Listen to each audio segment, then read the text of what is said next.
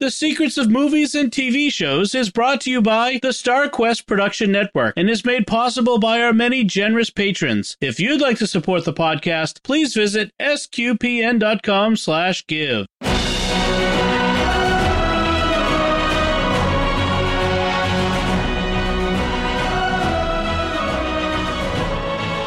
You're listening to The Secrets of Movies and TV Shows. Hi, I'm Dom Bettinelli, and you're listening to The Secrets of The Karate Kid, where we will discuss the hidden layers and deeper meanings of this awesome 1984 movie. And joining me today on the panel are Mike Dens. Hey, Mike. Hey, Dom son. And Steve Nelson. Hey, Steve. I can't follow that up. Hello, everyone. And David Hanlos. Hey, David. How's it going? Before we get to our discussion, I want to remind everyone to go to Apple Podcasts or wherever you get your podcast from and write a review, leave a rating, and to share the podcast with your friends. That is the number one way that helps us grow this community of listeners and reach more people. So we really do appreciate that, and it's really important. And I want to tell you about another show on the StarQuest Network you are sure to enjoy called The Secrets of Middle Earth. And you can find that wherever fine podcasts are found, or at sqpn.com/Middle Earth. All right. So as I mentioned, we're discussing this great movie, this from 1984, The Karate Kid. And let me give you a recap. Karate Kid is a classic coming-of-age martial arts film, revolves around Daniel LaRusso, a teenager who moves to California with his mother to start anew. However, he faces relentless bullying from the students of the Cobra Kai dojo, led by their merciless sensei, John Kreese. Despite the challenges, Daniel forms a connection with Allie Mills, a popular girl at school, which further fuels the conflict with her ex-boyfriend, Johnny Lawrence. To stand up against the bullies, Daniel seeks the help of Mr. Miyagi, a wise and skilled karate master who works as the maintenance man in his apartment complex. Mr. Miyagi agrees to teach Daniel karate, but starts with seemingly unrelated tasks that help him build muscle memory and proper techniques. With Mr. Miyagi's guidance, Daniel's confidence grows. He competes in the All-Valley Karate Tournament to prove himself. Throughout the tournament, he faces tough opponents, including Johnny. Despite Johnny's aggressive tactics, Daniel adheres to Mr. Miyagi's teachings and wins with the crane kick, the unstoppable maneuver. So they say. This victory earns him the respect of the crowd and even Johnny, who offers him a handshake, symbolizing their newfound mutual respect. For now. The film's enduring message of perseverance, mentorship, and inner strength has made Karate Kid a beloved classic that continues to inspire generations. This is Karate Kid, I would say, a very Gen X movie. This is the ultimate male Gen X movie, right? Am I wrong? Yeah. Oh, yeah. Oh, yeah. It's up there. And so many phrases. And a bunch of boomer dads who would say, see, if you did your chores, then you could kick butt like he did. That's right. Yeah. You don't understand what I'm trying to teach you. And I should say this movie spawned a bunch of sequels, Karate Kid 2 and 3, a reboot movie starring Jaden Smith and Jackie Chan, which came out in 2010, I think, and a very successful, I think it was originally YouTube TV, but then moved to Netflix series, Cobra Kai, which picks up with Johnny and Daniel 35 years later or so. And like YouTube Red or something like that. Yeah, it was a YouTube thing, and then it moved to Netflix. And we will definitely be talking about those other movies and that show in future episodes, but this time we're going to be talking about Cobra Kai. Let's start with our overall impression of this movie. What do you think of Karate Kid? Steve, let's start with you. I mean, the theme sort of interests me the most is the relationship between Daniel and Mr. Miyagi. So Daniel shows up in California without a father figure. And Mr. Miyagi, his first meeting with Mr. Miyagi doesn't go very well. Mr. Miyagi's a little angry, like, why you bother me, kid? But then he becomes more and more involved, and he goes from someone who's a defender of Daniel in the midst of the fighting to a teacher. And at the end, he's more of a father figure, I think. And so you see this character progression from the first meeting to where they have a really strong, close relationship, and it's more than just friends. Yep. Yes, that's true. I do want to come back to that the father question as we go along. How about you, Mike? What is your overall impression of this movie? I loved it because I love feel-good movies. I love a movie where I can totally buy into the male lead falling in love with the female lead, because I still am in love with Elizabeth Shue. My wife knows this. It's just a part of me. She will always be one of my first loves. I was 13 when I saw it, and I just was like, oh, wow. So that was a huge thing. But also just, this was like karate Star Wars. This was Luke and Obi-Wan, and the whole kind of thing, how it went through and their relationship. And and another thing too is, and it's funny that Steve brought up Dad, I rarely remember, because sometimes Dom or whoever's leading will say, so when do you remember seeing it? And I'm like, I don't remember seeing it, theater. I'm not really sure. This, I remember seeing it with my dad. And we didn't go to movies, weren't really my dad's thing, but we went to this one, just him and I, in the theater in our little town of East Aurora, where it's just a one theater. And I remember where we were sitting, and I remember him really liking Mr. Miyagi. And so that was special for me too. But I think my biggest remembrance of it is just how cool, feel good was it, and Elizabeth Shue. Oh yeah. How about you, David? Yeah, I think we all like the feel good movies, but it's triumph over adversity type of thing, and just the underlying message of don't judge a book by its cover, whether it's Daniel's son or whether it's Mr. Miyagi. In both cases, it works. I had to learn that. As I got older, I appreciated that theme a little bit more, because when I was in college, wasn't ever very good at it, but I was on K-State's judo team, and we were led by an Okinawan who was a retired professor who looked like he could have been 80 years old, and made us do things that we didn't think were relevant, but were useful later. So it's apparently, maybe that's a real technique. Yeah. That's awesome. For my part, yes, for the first month solid, he just made us fall. They would just throw us over and over. Oh yeah. Until we could take a hit. Yep. Oh, for my part, I was exactly Daniel's age in the movie when I saw this. So this was aimed right at me, and super huge impression. I was a little taken aback to see Mr. Arnold from Happy Days in this one, Mr. Miyagi. But no, it was awesome. And I love it. It was all those things, the standing up to bullies, the triumphing over the rich guys who had it all, the good looking guys who had the girl. And Daniel comes along. He doesn't fit in, and he doesn't really care to necessarily. He doesn't worry about fitting in. And he just, through adversity, triumphs. And I loved that part of it. And the aspects of the relationship with Mr. Miyagi, the authority figure that he could look up to. So all those things really made this a great movie for me at that age. My parents were in the process of splitting up at the time, so maybe that had something to do with it too, to see Daniel as the son of a father who was absent of some sort. And he ended up showing up in California and getting a grandfatherly figure or a fatherly figure. So I love that. Daniel was not a good kid in some respects at the beginning of the movie, because he started some of the fights that happened. Yeah. Or at least caused them. Yeah, he was not perfect, but he wasn't perfect by any means, but he did not exactly deserve all the abuse. No, that's true. He bit off more than he could chew. But he had a bit of an ego and didn't back down when he could have, certainly. Yeah, especially in the face of 3 or 4 guys in front of him. Maybe you should let the ego go. There's a little bit of East Coast ego going on there, I think.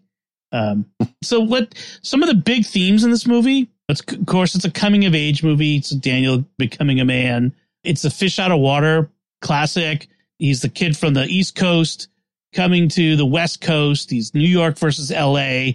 He's rich versus poor. You have all of these clashes between different sectors of society, different parts of culture. So you have that. There's also a big theme of domination. I was trying to find the right word for it, but domination versus mercy and peacefulness, and aggression versus self-defense.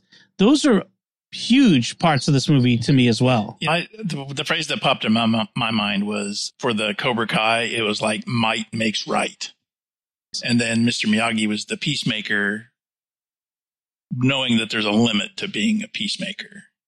Right. At some point, especially given his personal history, which we can talk about in a bit, he understands that sometimes you have to fight but that's the last resort. Whereas for Cobra Kai, it was always the first resort. If you have strength, if you have a weapon, use it. If you have strength, use it to get what you want. It's very Machiavellian. Strike first, strike fast. Yeah. Right. Exactly. No mercy. It's interesting. You had the height of the Cold War in 1984, and you could relate it to Mr. Miyagi saying, you build up an arsenal so you don't have to fight. Like, you don't want to shoot missiles at us because we got missiles. Right. So you don't want to fight me because I know karate. So maybe we should just talk it out. Exactly. So we talked about the idea, the theme of mentorship and guidance, and that Daniel it's not even that his father's absent. He's fatherless in this. There is no mention, no thought to him.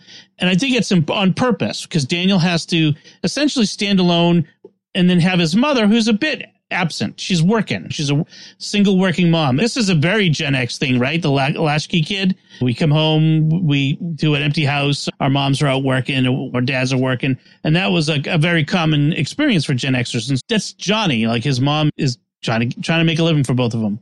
And in fact, Johnny doesn't have a dad either, visibly in this movie. And the only visible father, like literal father in this, I think, is Allie's dad, right? He's the only actual dad we see. And she's the most well-adjusted of the bunch, frankly, of all the kids that we see. So I thought that was interesting. And it's Mr. Miyagi and John Kreese, the Cobra Kai sensei, who are the father figures. And what contrasting father figures they are. They're both hard on their quote-unquote sons, but one is just abusive, and that's John Kreese. He's just a jerk. He probably should be locked up and not live around kids. That's another 1984 thing, that someone like him would be allowed to be alone with kids. And right, exactly. Do that. Parents wouldn't be at the dojo with their kids and seeing this awful stuff going on. That would be today. Yeah. It's not until the third movie that we get his backstory, right? His Vietnam War experience. It must be, yeah. You see the stuff on the wall, like his stuff, but they really don't talk about it. Like, right. There's pictures on the dojo. This is Rambo pose. Mm-hmm. He's got this picture of him holding a weapon, looking like Rambo out of the movie. So there's this theme of mentorship and guidance. He's learning karate, but in the process of learning karate, he's learning about life. That's a very common theme in these sorts of things. It's get balance, self-discipline, inner strength, those sorts of things.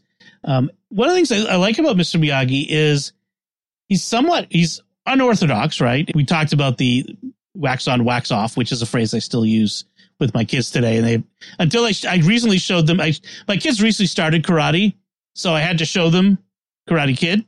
And so they're like, oh, that's where wax on, wax off comes from. Yeah. But he's a bit like Tom Sawyerish in that sense. He gets Daniel to do all his chores for him. I thought, but he's also very enigmatic. He doesn't explain. He just do it and you'll understand. And I found that a really interesting aspect of the character. He doesn't explain everything. He just leads him through. Just trust me. He wants Daniel to trust him, and he's building trust in that. What do you think? It's like a little bit of a Jesus figure, a Christ-like figure. Just come and see. Trust me. Yep. Follow me. You're not going to understand everything right away. That kind of thing. Because he's not only building Daniel's muscle memory, but he's also building trust. If you trust me, good things will happen. Mm. So right in the middle, he's right in the beginning is we have to make sacred pact. They squat down and I promise teach you karate. You do. You're the student. You can't be middle of the road or squish. You have to be all in. Right. So right there, it's okay. You have to do whatever I say. And once he got him like that, he can start paint the fence and wax the cars, the whole thing. But if you trust me, you got to do this. And he's also building his trust. And then the big reward comes and everyone's favorite scene, or at least mine, when he figures out how good at defending karate he suddenly is. Yes. It's like Mr. Miyagi had this innate sense of how to deal with teenage boys. You have to lead them to understanding. You can't just beat them over the head with it. Right. Yeah. They have to come to it themselves. You can't just tell them this is the way it is, because that gets their back up. This is the testosterone kicks in. No, you have to show them this is why, this is the way. You have to lead them to water.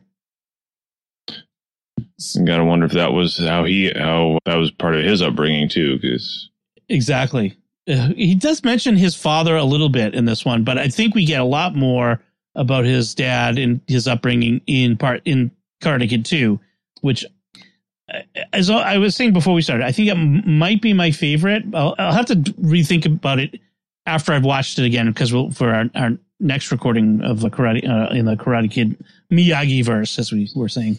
But yeah, some of that might be because of the girl in that one. Like you and Al, like me, it was me and the Okinawan girl in that one. I don't remember her name. Oh, yeah.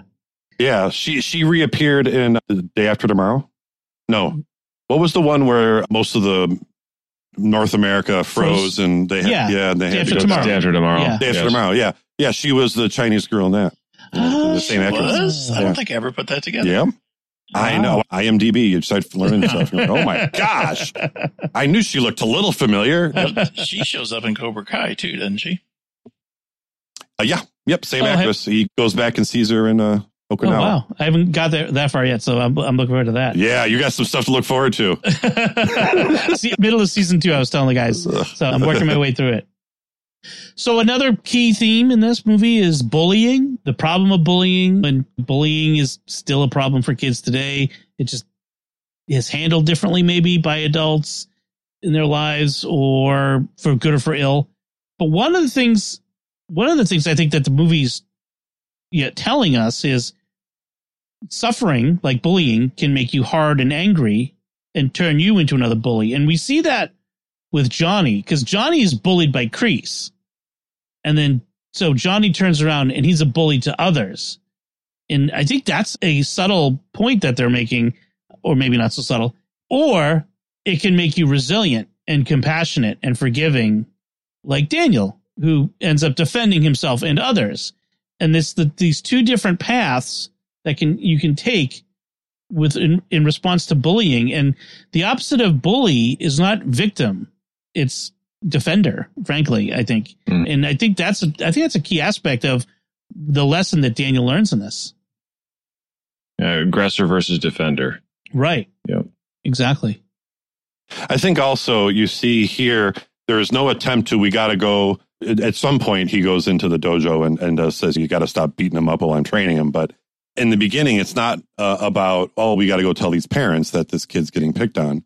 And we got to put no bullying signs up in the school, because it's silly to think that you're somehow going to erase bullies from the earth.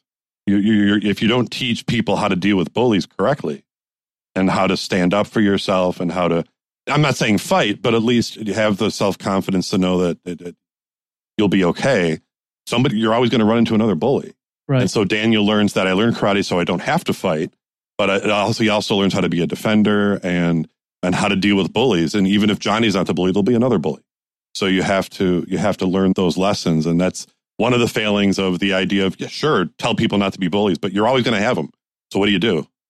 You got to teach kids how to deal with when that happens. Yeah, I think that without Mr. Miyagi, Daniel would have resorted to the same tactics as the other Cobra Kai, and then he would have more or less sold his soul and become one of them, rather than the good versus evil kind of thing where he didn't choose the dark side. If I can mix metaphors in there. No, I think that's a good point. If Daniel hadn't found Mr. Miyagi, he might have either turned in on himself and turned away from the world and everyone else and hidden away for the rest of his high school career, or formed a rival gang or something, fought back in a way. Mike, what you were saying, what it would say, it's not like you were saying, it's not an either or thing. It's, you have to teach kids not to be bullies.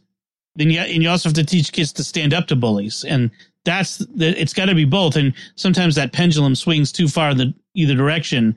But really in this, Johnny's a bully and Mr. Miyagi stands up to them and teaches Daniel to stand up to them. But the entire time I am as a parent now watching this, which is very different from when I was watching as a kid, thinking, where are the parents? Where's Johnny's parents to tell him, oh, what are you doing? Why are you a jerk to these kids? And it's interesting. I don't know if we find out. I haven't seen Karate Kid 3 or I haven't seen it in so long. A lot of people haven't seen Karate Kid 3. Yeah, but I know we see his stepfather in Cobra Kai, and it turns out to explain a lot for why Johnny was the way he was. The teaching him to stand up to the bully, teaching karate, also leads him to some inner peace, because I think Daniel showed up in California with a lot of inner demons, a lot of anger, resentment. He didn't want to go, didn't want to leave his neighborhood, his friends. He was a bit of an angry kid and hot-headed and impulsive. And Mr. Miyagi showed him how to let go of all that and to find some inner peace. And I think as a kid watching that was an interesting idea that Daniel could train in this martial art and find peace. And teenage boys are full of all kinds of big emotions that they don't know how to deal with. And this was part of Daniel's maturation and growing out of adolescence. Yeah. I grew up on. I'm sorry, I didn't mean to jump on top of you. Oh, just go along. I can go. No, I'm just kidding. So I grew up on a military base. I didn't actually go anywhere, but I always had our friends would all rotate every 3 years. So just to your point about, especially when kids would arrive their freshman scene, they'd just arrive at different points of their high school career. Just we had a saying at I'm going to botch it, but it was something along the lines of, when you're traveling as a kid, a lot of time, you always bring a lot of baggage. Right. You always end up coming to the base with a lot of baggage, and not all of it's in your suitcase. Yeah, this is true. Steve, did you have something you wanted to add on that too?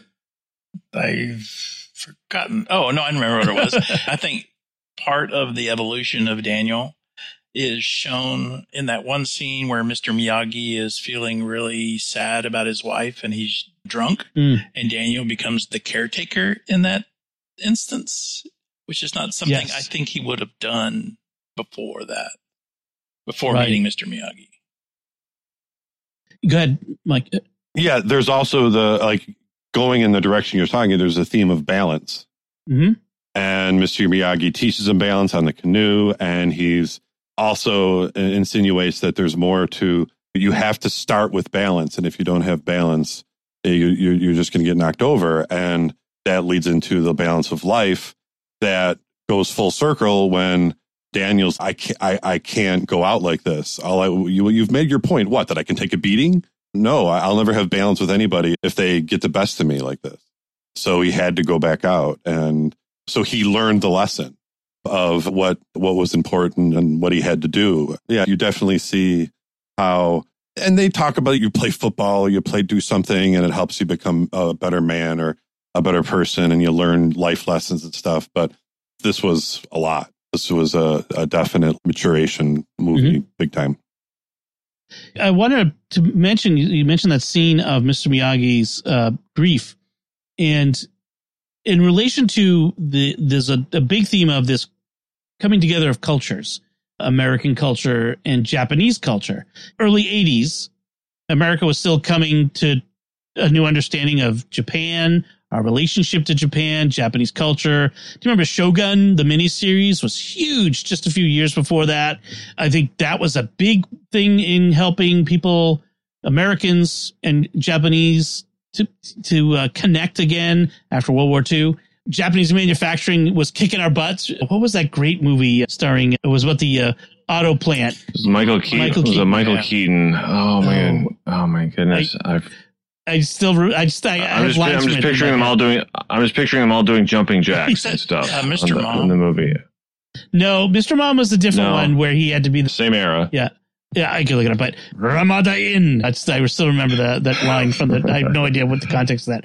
But in any case, Japanese manufacturing was kicking Americans manufacturers' butt. It was this whole thing between these cultures. And so Karate Kid shows up and you have this Mr. Miyagi who you love. You really come to love this guy and you learn this history. But at first he's just an immigrant who got this lowly job as a maintenance man.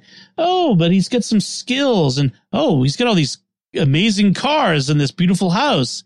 And then you find out he's a Medal of Honor winner from World War II. He was part of the 100th Infantry Regiment in Italy at Anzio. This is a real thing, right? The 100th Infantry Regiment was from the Hawaii National Guard and was composed almost entirely of Monte Cassino and some of the worst battles of World War II in Italy. I just got done reading a history of World War II in Italy because I'm a American man over the age of 50, and that's required. I have to read military history. But it was like you have this, they placed this character in that unit. It was the most decorated unit in the European theater in World War II. And you have Mr. Miyagi, who has this Medal of Honor. And then we find out his wife and son, his unborn son, died in an internment camp. This guy who is an American hero. And we put his wife and son in an internment camp. And if this was a film made in 2023, that's what this movie would be about. But it's a movie made in 1984, and they make their point. They don't beat us over the head with it. We understand the horror of it, and that's enough. You know what I mean? I don't think we should ignore to sweep it under the rug, of course, but they made a very powerful point in that scene. It was, I think, the most powerful scene because this Mr. Miyagi had himself together the whole movie. He was very put together, except for this one scene. And like you said, Daniel had to turn the tables and take care of his father figure. I love that scene. It's an amazing moment of character growth between them. It's funny because it's my least favorite scene only because it's difficult. Yeah. There's a lot of the scenes like, oh, this is good. Oh, I like this. This is good. He's about to catch the fly with the chopsticks. Okay, cool. All that stuff. But when you get to that scene, it's like, oh, this is rough. This is a tough thing. But it does take a real serious turn. And one of the reasons that's difficult is because Mr. Miyagi's not perfect. He's drunk. He's acting stupid. And your father figure hero is not invincible in that scene. So that's part of the difficulty of watching. I think if they had done much more in that vein, then the movie they run the risk of the movie becoming more about Mr. Miyagi than about Daniel. And I think they came right up to that perfect edge and without crossing that line. If you think about when this was filmed in 84 or released in 84, I mean, it was a long time ago, but at the same time, it was still fresh enough that the kids could have asked their mom or dad or grandpa, did that really happen? And now, like you said, 2023, some people don't even realize that happened in the first place. So it was still fresh enough back then. They didn't have to really, I feel like they could, like you said, they could make the point and move on because everyone knew what they were talking about. Right. It was still pretty fresh. My grandpa had lots of things to talk about that era. Right. And that's the interesting aspect of this is we mentioned, Steve, about how it would have risked turning into a movie about Miss Miyagi. The effect that this has on Daniel, and that's really what this scene is about, is how it opens Daniel's eyes and makes him see Mr. Miyagi as more than just the old master teacher who can give him something, this effort. And I think it's a moment that a lot of us come to with our own parents, and especially boys and their fathers, that moment when our father becomes more than just the authority, but becomes, human and humanized. And we not that he has feet of clay, but that he becomes a man, becomes flesh and blood as opposed to this authority figure. And that we love, who loves us, but dad's not all powerful. He's not perfect. And I know my kids still think of me as perfect, but I try to gently let them know that I'm not on a regular basis. Yeah, but I don't know. I don't think you're doing a very good job of that. No one's perfect, but I really like how the movie is using this experience with Mr. Miyagi to expand. He does seem different after this. This is a turning point for Daniel in this movie. One of the other things is themes of this movie is redemption and honor. And it's an interesting way to end this movie. They could have ended the movie with Daniel defeating Johnny. The villain goes down in ignominious defeat. We never see him again. He's crying off in a corner. And that's that. But they do an interesting thing here, which is that Johnny shows a sense of honor by apologizing to Daniel, giving him respect. And we see Kreese. He still remains the villain. He dismisses the weakness in Johnny for doing that. But I thought it was a very interesting idea that Johnny gets a redemption arc at the end of the movie, bit of a redemption from the bad deed he did and from being Cobra Kai. What do you think? I agree with you where just in those final scenes, he didn't want to make the cheap shot. He wanted to fight Daniel, and whoever won, whoever lost. Has he been a jerk this whole movie? Yeah, but he wanted to fight fair. Right. And they built on that. And they actually made him out not to be a complete one-dimensional jerk. And I thought that was good. Yeah. As you're building up, it's not Johnny who injures Daniel. It's the other kid. And basically what Kreese is doing is telling Johnny, I think you probably might lose. So we're going to have to take him out. And so there's no confidence there. And then when he's fighting him, he's sweep the leg, which is go after the injury that we cheated to give him. And once again, Johnny's, I can beat him without, but you're telling me. So it's not out of the blue, Anakin suddenly becoming Darth Vader. I'm sorry, I digress. But it was like you could see it coming. And then he insists on taking the trophy and says, I'm going to give it to him. This kid, we cheated and everything, and he still won. That he was impressed with true honor and true grit. And that spoke to him more than Kreese was speaking to him. Yeah, I thought that I can't remember his name, the actor that played Johnny, in that one scene where he's talking to Kreese and Kreese is telling him to sweep the leg. You can just see the battle going on in his face over that. Right. Yeah, he's wiping the blood from his nose at the time. I could see it. I sweep the leg. I thought that was a good bit of acting right there because you could see the conflict in his face. Speaking of sweep the leg, there's a song by a group called No More Kings called Sweep the Leg. It is so good. It is based on this scene. Sweep the leg, Johnny. You guys it's on Apple Music and Spotify. You got to check it out. I play it all the time. My kids know it. Did not know that. It's the best. I would think that I wouldn't be surprised if there was a wax the floor or stand the floor, but sweep the leg. That's wow. That's pretty good. William Zabka, by the way, is the actor who plays Johnny. Yeah. I remember someone telling me a Pat Morita story related to, the actor plays Mr. Miyagi, related to Catholicism. And here it is. Pat Morita explains in this article, I'll put a link in the show notes, how a Catholic priest inspired him to adopt the name of Pat or Patrick. He did this interview before he died. He goes, my name at birth was Noriyuki Morita, and people ask me often, how did I come by the name of Pat or Patrick? He explained, I started in show business as a stand-up comedian, which I would love to see as stand-up comedian. And most of the comics were named either Jackie this or Pat that. There was Pat Henry and Pat Cooper and Pat whatever, Jackie Mason, Jackie Gale. But that comes from another. So I decided I wanted to be a Pat, but that comes from another place and its origins as far as my life's concerned. I spent 9 years in a hospital from ages 2 to 11.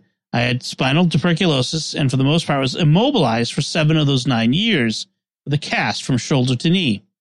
During that stay, there was a priest who used to come to visit the wards, and there's a Protestant minister and a Catholic priest. And over the years, Father Cornelius O'Connor, would come to visit all the children in the ward. And I always felt envious because the only Catholics in the ward were Hispanic.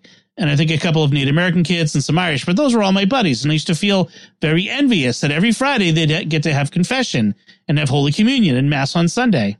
And I was left out, knowing nothing about religion. But Father O'Connor befriended me. Long story short, he said, I'll never forget this wonderful quotation. He says, and if one day I ever convert you little heathen, your name will be Patrick Aloysius Ignatius Xavier Noriyuki Morita. And when he decided to go to show business, he decided to take the name Pat. So, different kind of confessional. I'm pretty sure I've met an Irish priest that would have done just exactly that. I could see that. Exactly. I had forgotten that anecdote until just this very minute. Oh, that's awesome. So let's talk about the different characters themselves. So we have Daniel. Like I mentioned, I think he was maybe 13 or 14. It must have been 14, starting freshman year in high school, I think it was the idea. And he's an Italian kid from looked like lower middle class background when we see the opening of that scene and what the means or lack thereof that he and his mom have. They come from this old neighborhood in, was it New Jersey, I think? Yeah. Jersey kid. And he's got the accent. He's got the attitude. It's a very stereotypical New Yorker kid going. And then you get to California where it's a whole different attitude and way of life. It's interesting that he's isolated. In a lot of movies, he'd get a sidekick friend. He'd have a buddy, usually another kid who's even worse off than he is or something along those lines. But he remains isolated mostly, apart from Allie. He gets the girl. But I think that's an important aspect because it means he's dependent on Mr. Miyagi for most of that. So what do you think of Daniel as a character? he gets a sidekick briefly, and then at the beach when he gets his butt kicked, he loses that sidekick. Is okay, this guy's kind of a loser, and then he's on his own. But yeah, he's identifiable. He's annoyed by things going on that he has no control over. And I hate this place. I hate this school. I think I can identify with him. Just a lot of things I don't like about my life. And yeah, and also just to remember, I can't believe I can't remember the kid's name. Ralph Macchio, sorry, of all the people. It was probably 35 back then. He was like 22, 23 years old. Yeah. And he's playing what, a 15-year-old? And there's no way you look at him and you're like, oh, they found a 15-year-old. Yeah, no, he's probably drinking Manhattans and driving into the lot and some old guy. Mind you, Michael J. Fox, and two of them come from the same genes. They're just forever young. But yeah, I liked his character, and I did his relationship with Allie. And one time he tells his mom, and then his mom has to go, and he's just talking to himself like, yeah, she's pretty, she's hot, yeah, he's just like talking to himself like, she's pretty, and it's a status thing for him. Nothing else is going right, but he's got the most envious, the best girl in the school is interested in him, right, and sees something in him, and he goes with that. Yeah, he's a good character. The high school wasn't like my high school. No. Movie high schools were never like my high school. You and I, Dom, at least, I don't know where you guys grew up, but we didn't have classrooms where you walked outside to get to the next. Yeah. We had multiple buildings, but it was like. No, but you didn't have a classroom door that walked outside and you go into the next room. No. This was 10 below outside. And it was like you would get pelted with hail and snow. Right. Nobody wanted that.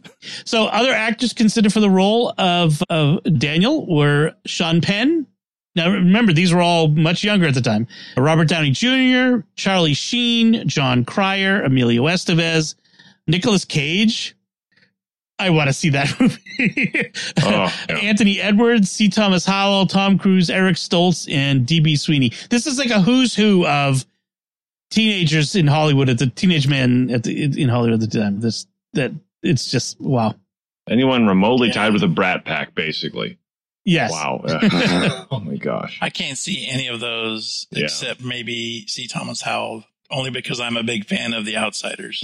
Exactly. Yeah. Tom Cruise just would have been running everywhere all the time. Tom Cruise would have been the best karate guy there ever was. And then he would have had a crisis of confidence. And Allie would have built him back up. And then he would have beat everybody out. And he would have been the best. I saw that comedian's bit too on Facebook. I used it when we were doing Top Gun. I don't know what we were doing. It was a Tom Cruise movie the last time I did one. Every Tom Cruise movie from the 80s and 90s was the same plot. He's the best and he has a crisis of confidence. And then the girl built him up, and then he wins out in the end. Top Gun. Anyway, for Mr. Miyagi, before they got Pat Morita, they were going to get Toshiro Mifune, which, wow, that would have been different. Who's that? Toshiro Mifune. He was the Shogun. He was in Shogun. He was but he's like the big Japanese actor. He was in all the Kurosawa movies. He was in, what's the name of it? The Ronin movie. He's in Seven Samurai. Seven Samurai. Yeah. Yeah. Okay. He's like heavyweight Japanese actor. I love Pat Morita's portrayal, though, because it was light. He was serious. He was enigmatic, but it was light at times, too. It wasn't heavy. It wasn't overbearing mentor.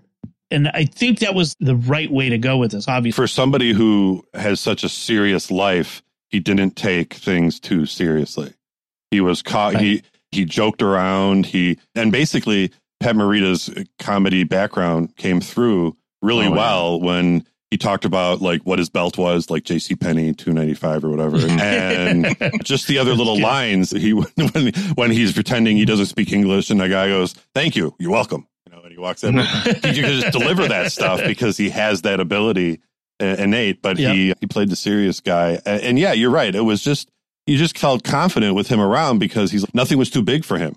Have you ever been in one of these tournaments before? No, I don't know. We'll figure it out. I just stole a black belt for you, and then we'll just do this. For Johnny, they looked at Crispin Glover.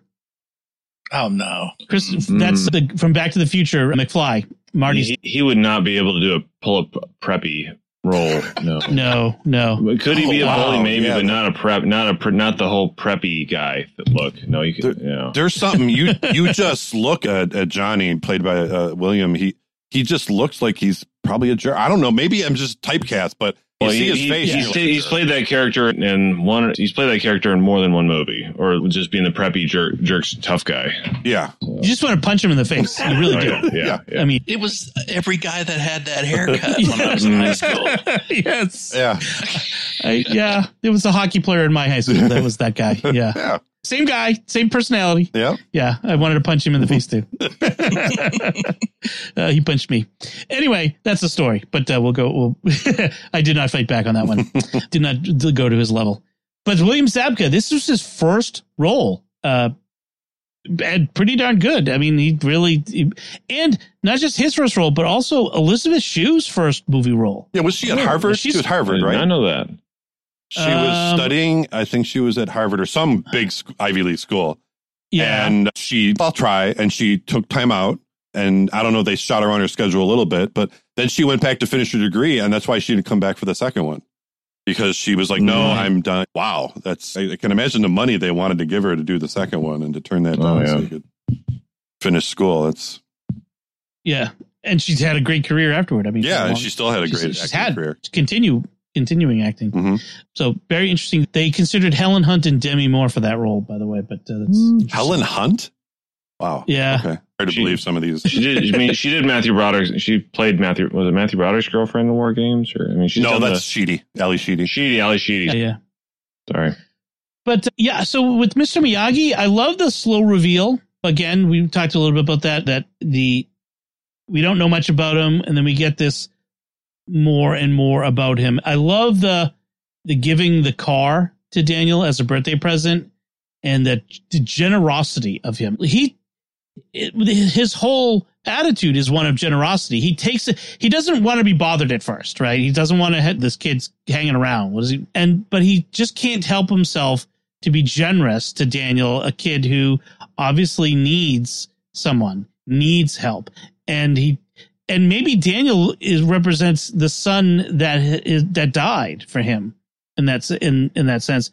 And he takes him in and he basically adopts him as his own, and that relationship grows from there. And I think saves Mr. Miyagi as much as it saves Daniel by the end. So I really like that aspect of it. And he tells Daniel that his father taught him how to fish. His father's the one who taught him karate. So he must have seen himself in Daniel. And it's like, I can do what my dad did. Yeah. So in contrast, you have Kreese. We talked about him a little bit, the military action hero. He's so many movie characters. He's like half the guys in Predator, like half of Arnold's team. And in one sense, I go, why would any kid look up to him? But on the other hand, because he's cool. He's a war hero. He's strong and powerful. And it's funny because the real war hero is the guy you would never suspect, the little Japanese man. Yeah. Kreese has got his picture of him holding the rifle on the wall of his dojo. Mr. Miyagi's got a Medal of Honors in a box hidden away. And that's the big difference.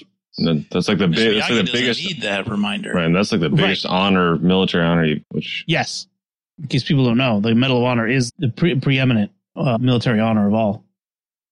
And like we said, we got Allie. She's the pretty rich girl, a little stereotypical. She's so much more. Come on.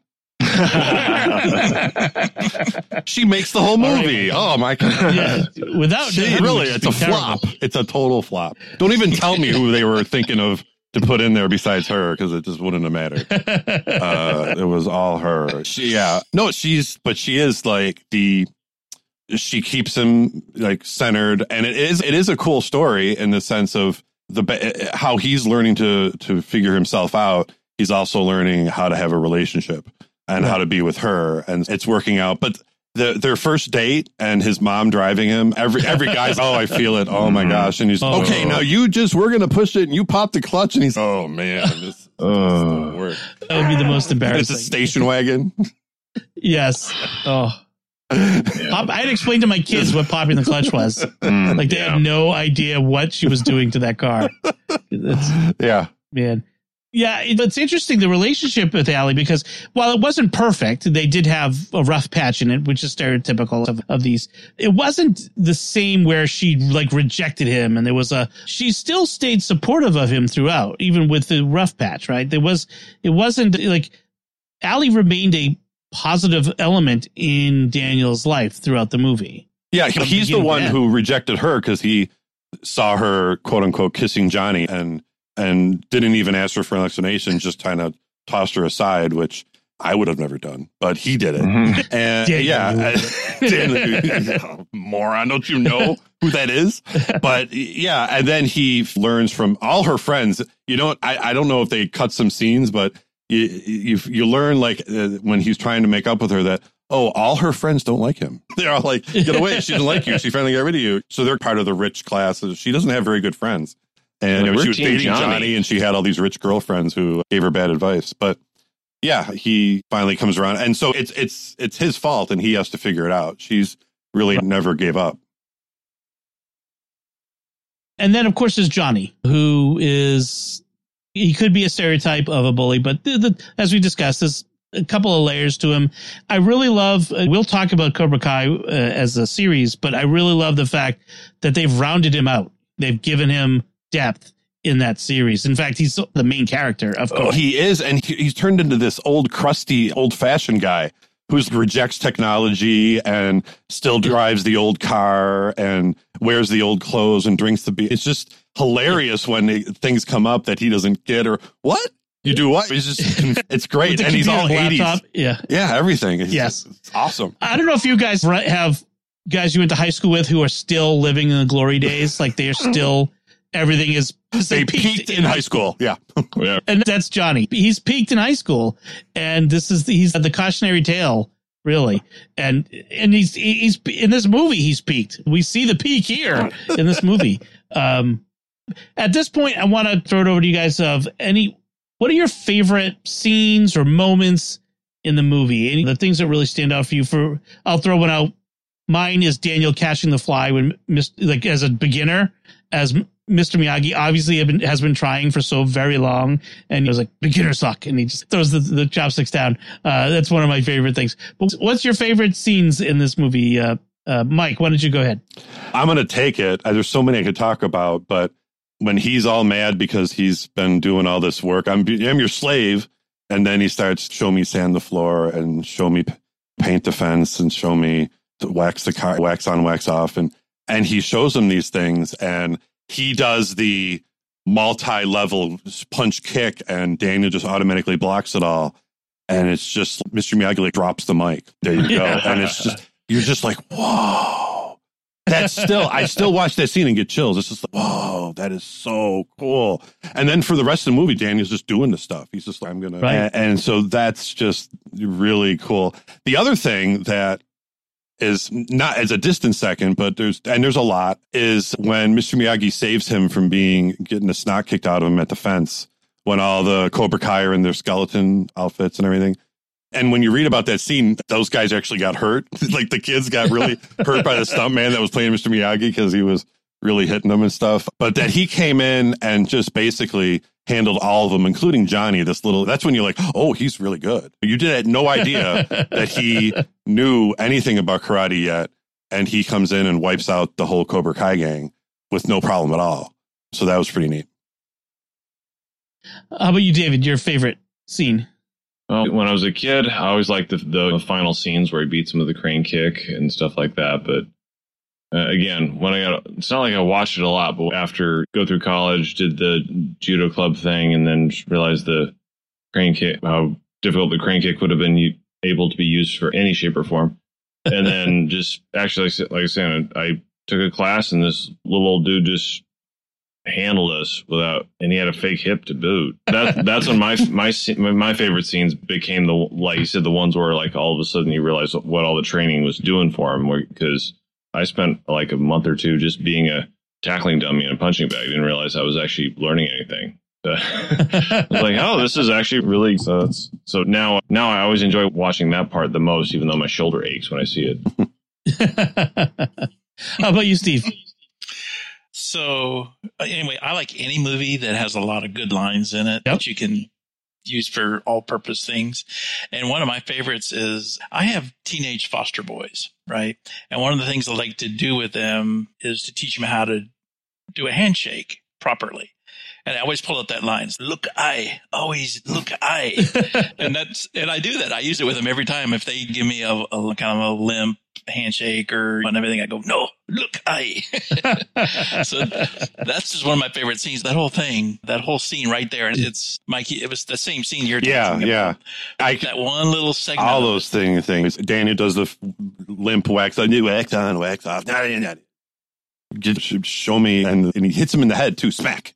Look, I. Yeah. And then you see it like through the whole tournament. Daniel knows how to bow and look in the eye with respect because he was taught. These other kids are barely even bowing because they don't have the same respect.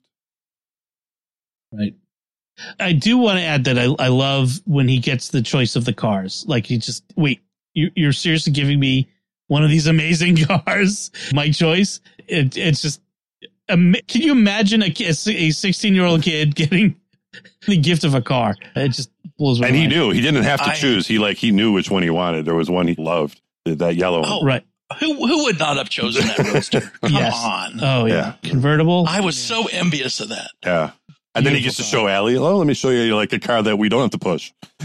Yeah. It's the 80s. You can drive. Sure. I have so many questions about that.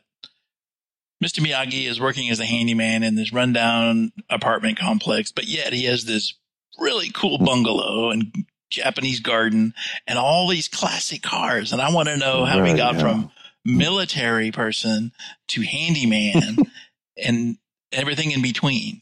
What's his story? Yeah. Military pension? Yeah. I don't know. What is that? They could do a whole Kwai Chang Caine Kung Fu thing for Miyagi prequel. The origin story. Prequel. The origin story. The origin story. It goes from World War II all the way to Fresno. I would love to see that World War II movie. That's for sure. So the big question is that we haven't answered: is there really a defense against the crane or not? There's also another thing: was the crane kick even legal? Because apparently you weren't supposed to hit in the face, and the crane kick just smacked him right in the face. And apparently that was okay. Where other people were getting penalties for in the head. So I've seen that whole controversy too, where they just whatever, you win, you should have won. How he did that on one leg, I have no idea. He didn't even have a good leg. So any final thoughts on Karate Kid? Steve, we'll start with you. Any final thoughts? I like any movie where good triumphs over evil. I'm a sucker for that. I don't like movies that are too realistic in that they end without that. So I'm going to gravitate toward the good wins, and this checks all the box for me. Nice. David, final thoughts? I think I've said it before. I still love the movie, just like it in a different way now. Yep. So. Good way to put it. And Mike, final thoughts? Well, besides Allie, the memories of seeing it with my dad and all the way up to falling in love with Elizabeth Shue and just like really just enjoying seeing Mr. Miyagi transform Daniel into a promising young man. And it was just really neat. The line, "You're the best friend I ever had."